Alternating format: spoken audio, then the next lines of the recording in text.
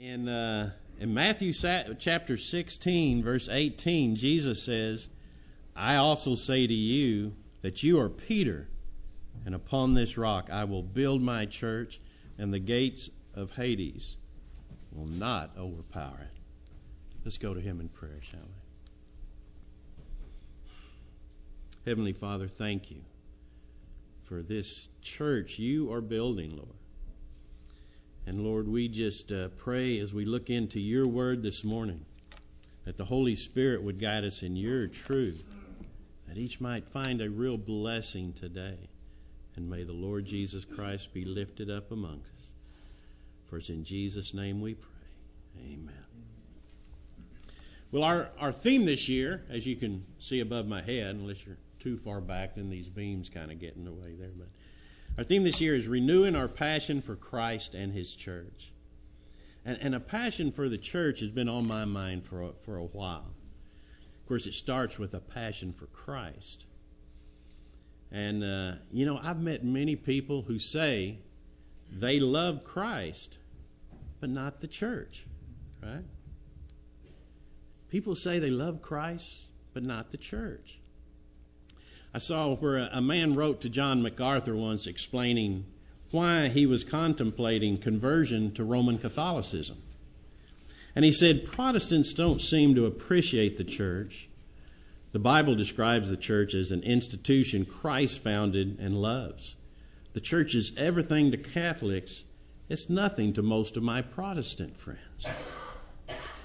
Dietrich Bonhoeffer noted that the word church to Protestants has the sound of something infinitely commonplace, more or less indifferent.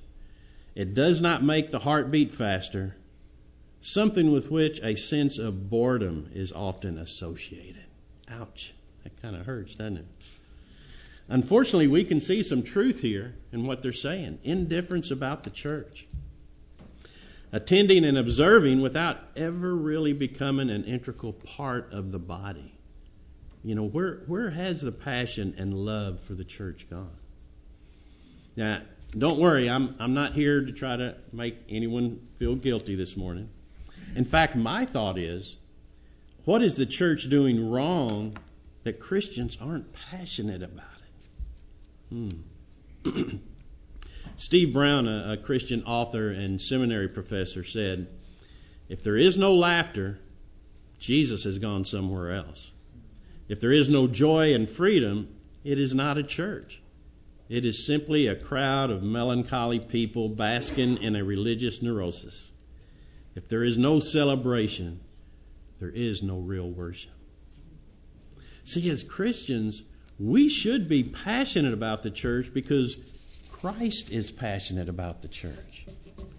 And so we want to take some time this morning and look at Ephesians 5 that we had Ed read for us earlier today, just to see if we can find that relationship between Christ and the church. If we can see that relationship between Christ and his church, the joy and love that he has, maybe we can get passionate about his church. And I know many of you, I can hear the pages turning. You're already to Ephesians chapter 5, and you're looking at the headings in your Bible, right? And you're saying, but wait a minute, this section's about the marriage relationship. Yes, it's often used to show couples how a marriage relationship should be before God. However, I believe you can flip this and see how Paul is telling us just how much Christ loves the church. And he's just using a marriage relationship as an analogy that people would understand. Jesus was really a master at that, wasn't he? He would use the common everyday stuff of life to demonstrate biblical truth. And I think that's what Paul's doing here. If you jump down in chapter 5 to verse 32, Paul said, this mystery is great, but I am speaking in reference to Christ and the church. So through all this, he wants you to know, hey, he's talking about this relationship between Christ and the church, right? See, I think Paul wants us to know that as Christians, we should be passionate about the church because Christ is passionate about the church.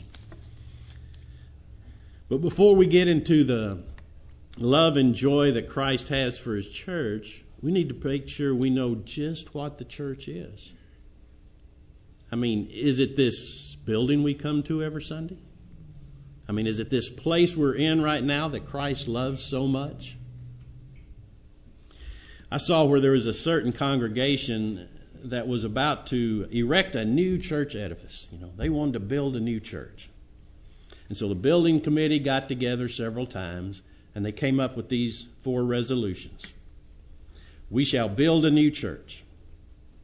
The new building is to be located on the site of the old one. The material in the old building is to be used in the new one, and we shall continue to use the old building until the new one is completed. Think about that. In 1 Peter 2:5, Peter says, you also, as living stones, are being built up as a spiritual house for a holy priesthood, to offer up spiritual sacrifices acceptable to God through Jesus Christ. You are the living stones that make up the church. So whenever you meet together, that is the proper nucleus and focal point of spiritual life and worship. Right? That is the church.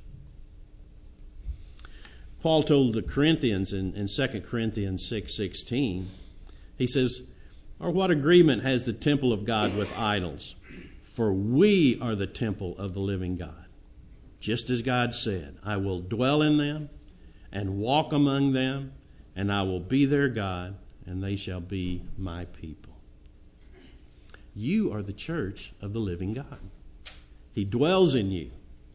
His presence is right here with you this morning. He is your God. You are His people. You are the church. So the church, we see, it's the body of Christ. It's you, it's me. We're the church. So who does this church belong to? Who's building it? Since we are the church, does that mean that the church belongs to us? And it's being built by our labor? Well, you remember Matthew 16:18 I opened up with? That's a situation where Jesus Christ was talking to His disciples. And He was asking them, well, who do people say that I am? And, they said, well, some think you're Elijah or one of the prophets, Well, then He turned around and said, who do you say that I am? And, of course, Peter stepped up and said, you are the Christ, the Son of the living God. Right? And it was after that Jesus looked at Peter and says, good job. Now go out and build yourself a church. Right? Wait, no, that's not what He said, is it? He says, I will build my church. Jesus said it was His church, and He was the one building it. If we just turn back a couple of chapters in our book of Ephesians we're in chapter 2, 19 through 22 says this. So then you are no longer strangers and aliens, but you are fellow citizens with the saints and are of God's household, having been built on the foundation of the apostles and prophets, Christ Jesus Himself being the cornerstone, in whom the whole building, being fitted together, is growing into a holy temple in the Lord, in whom you also are being built together into a dwelling of God in the Spirit. The church belongs to Christ. Back in our Ephesians 5 passage, verse 23 says, Christ also is head of the church. This Ephesians 2 passage I just read says that Christ is the cornerstone. It is in Him that the whole building, the whole body of Christ, the whole church is being fit together by His hand. Jesus said in Matthew 21:42, did you never read the Scriptures? The stone which the builders rejected, this became the chief cornerstone. This came about from the Lord, and it is marvelous in our eyes. Christ is our cornerstone. I read a story this past week of a man who grew up on the Atlantic coast, and he said, As a kid, I spent long hours working on intricate sand castles. I mean, whole cities would appear beneath my hands. Now, one year, for several days in a row, I was accosted by bullies who smashed my creations. Finally, I tried an experiment. I placed cinder blocks, rocks, and chunks of concrete at the base of my castle. Then I built the sand kingdoms on top of that rocks. And when the local toughs appeared, and I disappeared, their bare feet suddenly met their match. You know, the church is built on a solid rock as well. Many people see the church in grave peril from a variety of dangers, you know, secularism, politics, heresies, just plain old sin. But they forget that the church is built upon a rock over which the gates of hell itself shall not prevail. And since we're looking through the book of Ephesians, let's jump to chapter 1 and look at verses 22 and 23. It says, "And he put all things in subjection under his feet, and gave him as head over all things to the church, which is his body, the fullness of him who fills all in all." This is what the Father did for Jesus Christ. Jesus Christ is our head. We are his body. And it is Jesus Christ that decides the direction of the church. You know, when the leadership of this body meets together, it's not to decide what we want to see done, but through prayer and the Word of God, we want to know what the direction God wants this church to go, because it's his church. Now, have you ever seen it the other way around? You know, where it seems like the body of Christ is seeking their own desires and then asking God to bless them. It's like, have you ever put your face above a headless frame that's painted to represent something like a muscle man, or maybe a clown, bathing beauty, you know? Many of us, we've taken those pictures, right? The photos are humorous. Of course, they're funny because the head doesn't match the body. Think about this. If we could picture Christ as the head of our local body of believers, would the world laugh at its misfit? Or would they stand in awe of a human body so closely related to a divine head? Christ is our head. And as Christians, we should be passionate about the church because Christ is passionate about the church. Right? So the church, the body of Christ, that's us. Christ is the head. And it is Christ who is building the church. And it's a work in progress. You know, he has not stopped building the church. You know how I know this? People are still being saved. Right? 1 Corinthians 12:18 tells us that when you are saved, God places you in the church as he desires. So you're here because God placed you in the church. Now maybe there's someone here that says, yeah, but I haven't accepted Christ.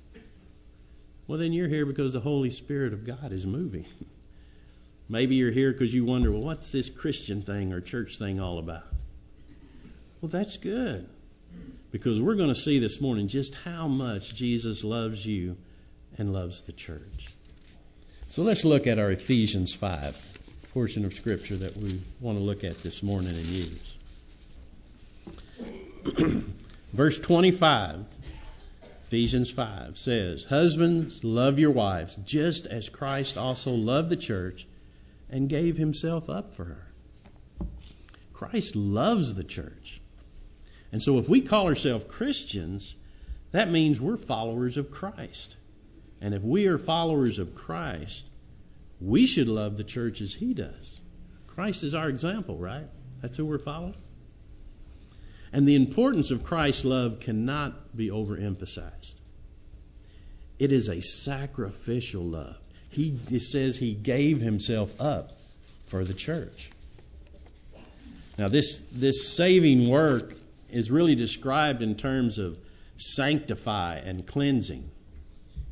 Verse 26 says, so that he might sanctify her, having cleansed her by the washing of water in the word.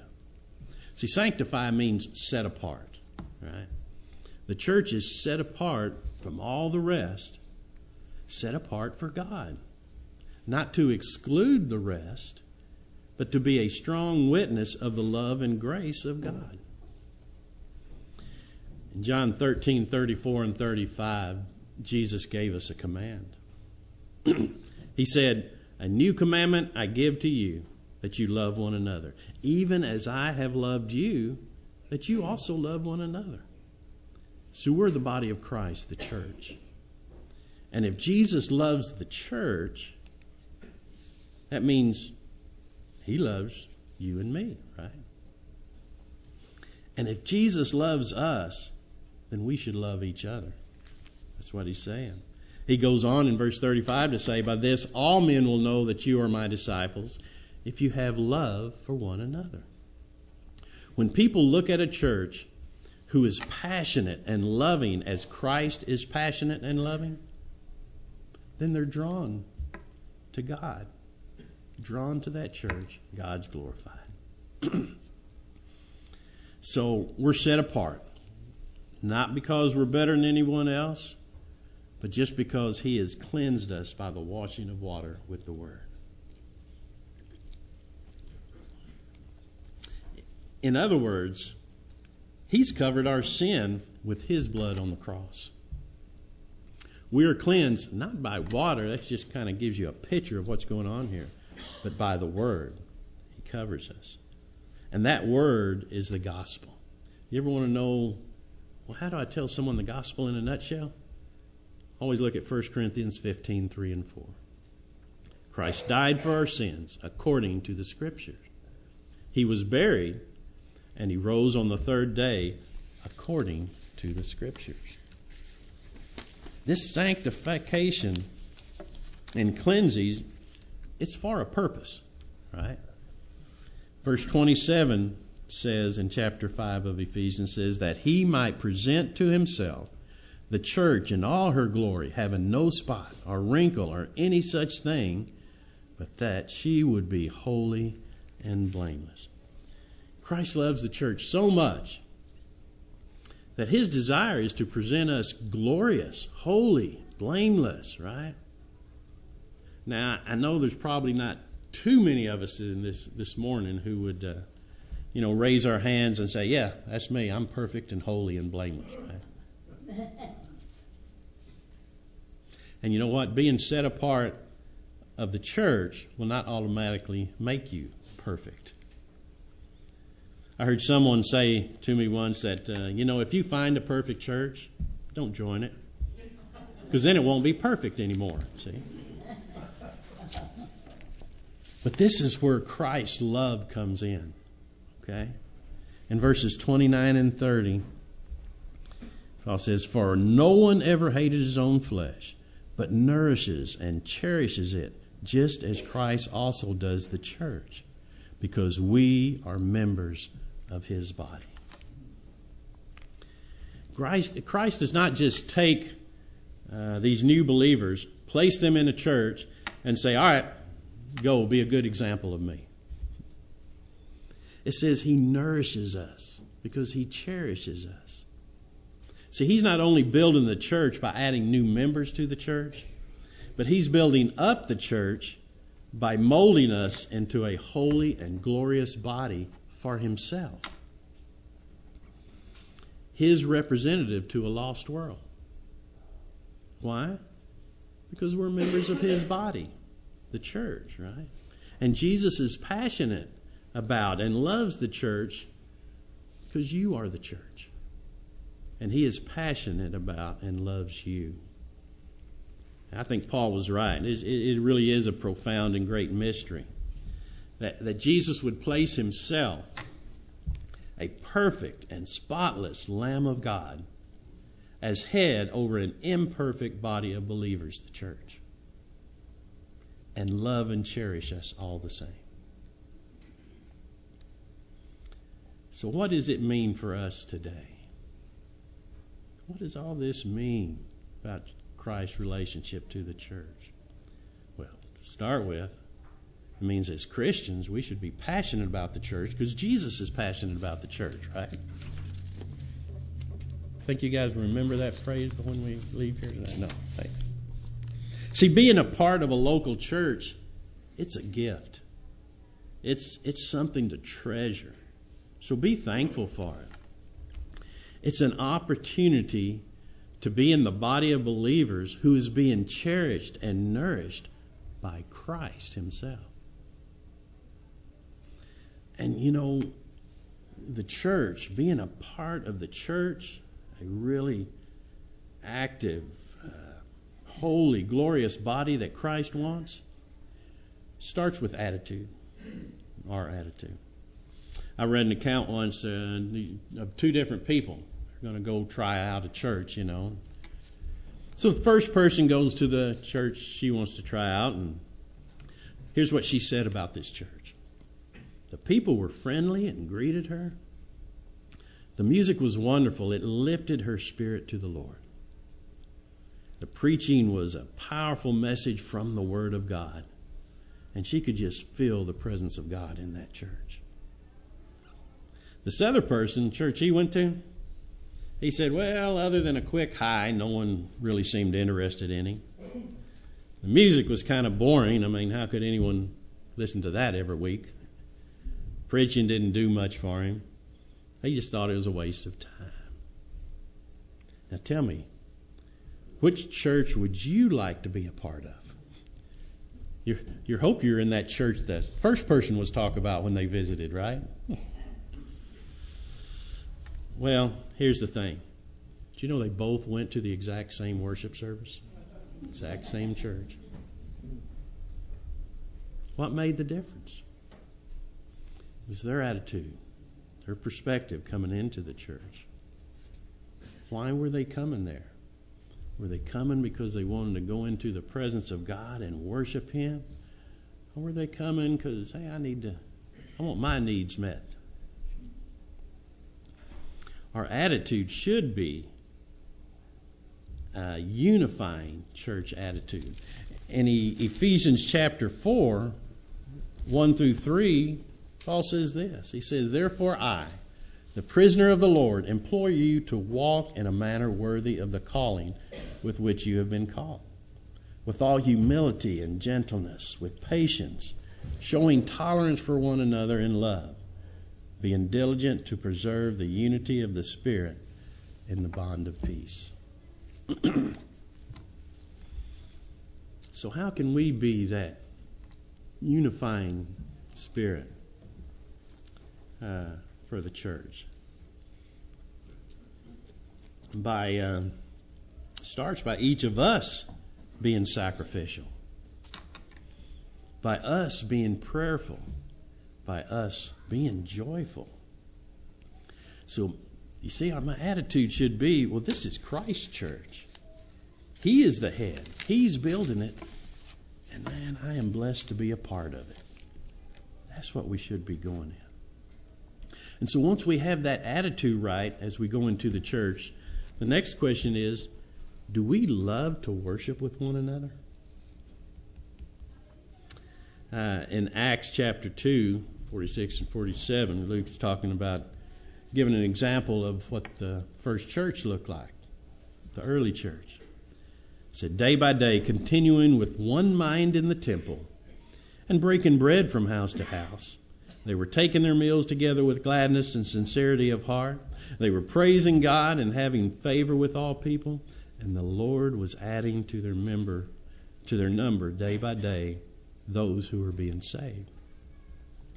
See, I think when people see a church where the body of Christ truly loves to worship together, to just be together, it draws those people to them.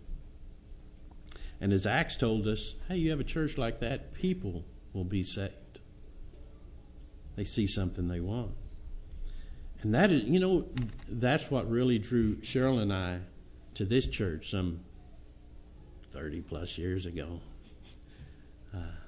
We came, we both came from Dallas, and when we moved up here to Louisville, For a while, we'd go back into Dallas to church, but that's a long way, especially since it was on the east side of Dallas. It's a long way to go, and you start getting good excuses why you can't drive that far on a Sunday morning. So we decided, we've got to find a local church, something close to us. And we were at a Bible church there in Dallas, so there's Louisville Bible Church down there, let's go there. So we started coming.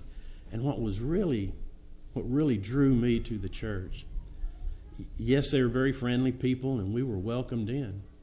But every time we would go, it didn't matter what meeting, whether it was a morning worship service, and back then it had a Sunday evening service, a Wednesday night prayer, whenever they got together, what I saw was a group of people who just loved to be together. They just loved it, getting together and worshiping God, getting together and just fellowship, having fun time, getting together and just serving. They loved being together. So I have to look, what's my attitude as I come to the church? Is it the right one? Because I feel blessed to be a part of a church that Jesus Christ is head and is building? Do I love to worship together? Just be together.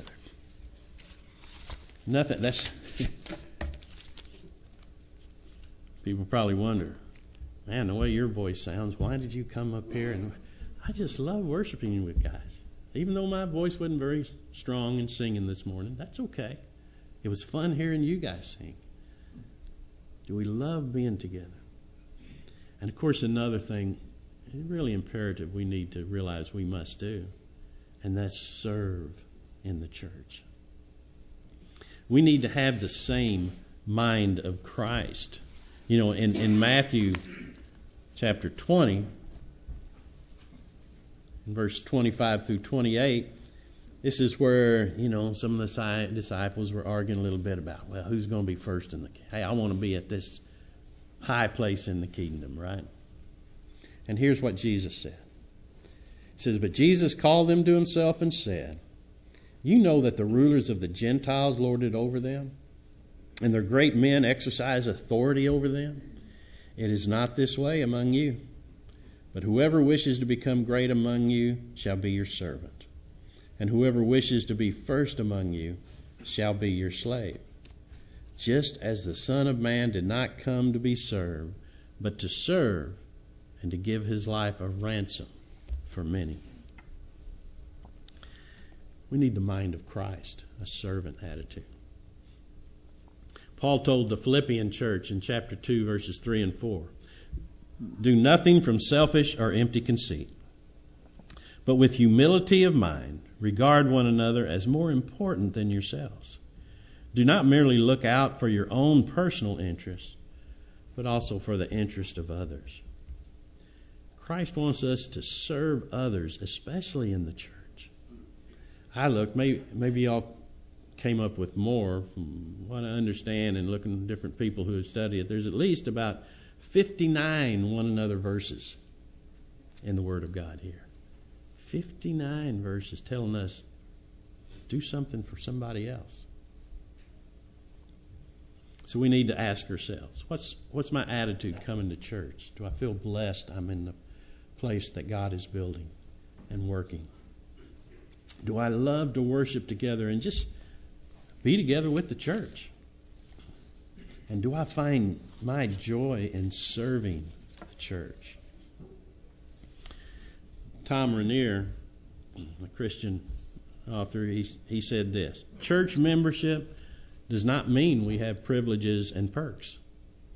God placed us in churches to serve, to care for others, to pray for leaders, to learn, to teach, to give, and in some cases, to die for the sake of the gospel. What's my attitude? Do I love getting together with the body of Christ and worshiping Him?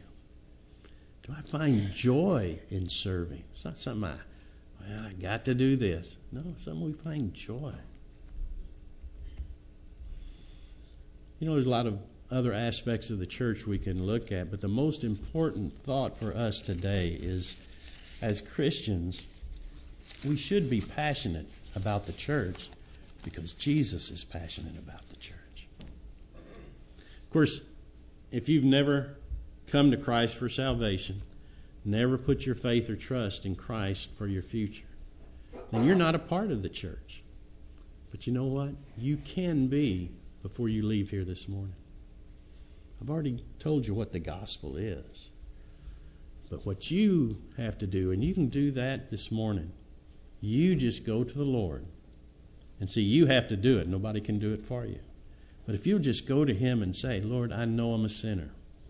God's Word says we all sin and fall short of the glory of God. And I thank you that Jesus Christ came down, lived that sinless life, went to the cross and died, taking on my sin, taking my place. And so, Lord, just say, I put my faith and trust in you. And you know what? You will be a child of God when you walk out of here. You will be a part of the church. See, Christ is building His church, and He's placing all believers in the church. And there He has sanctified and cleansed the body of believers. And now He is nourishing those believers, and He's building them up so they can shine a light into an unbelieving world. See, me, I love the church. I just love the church. It's a place where I can worship the Lord with fellow believers, with all you guys. It's just a joy to me. It's a place where I find encouragement and strength. And so I pray that you'll fall in love with the church as well. Not because it's perfect, but because as Christians, we should be passionate about the church because Christ is passionate about the church. See, the church needs you, and the world needs the church. Let's close in prayers.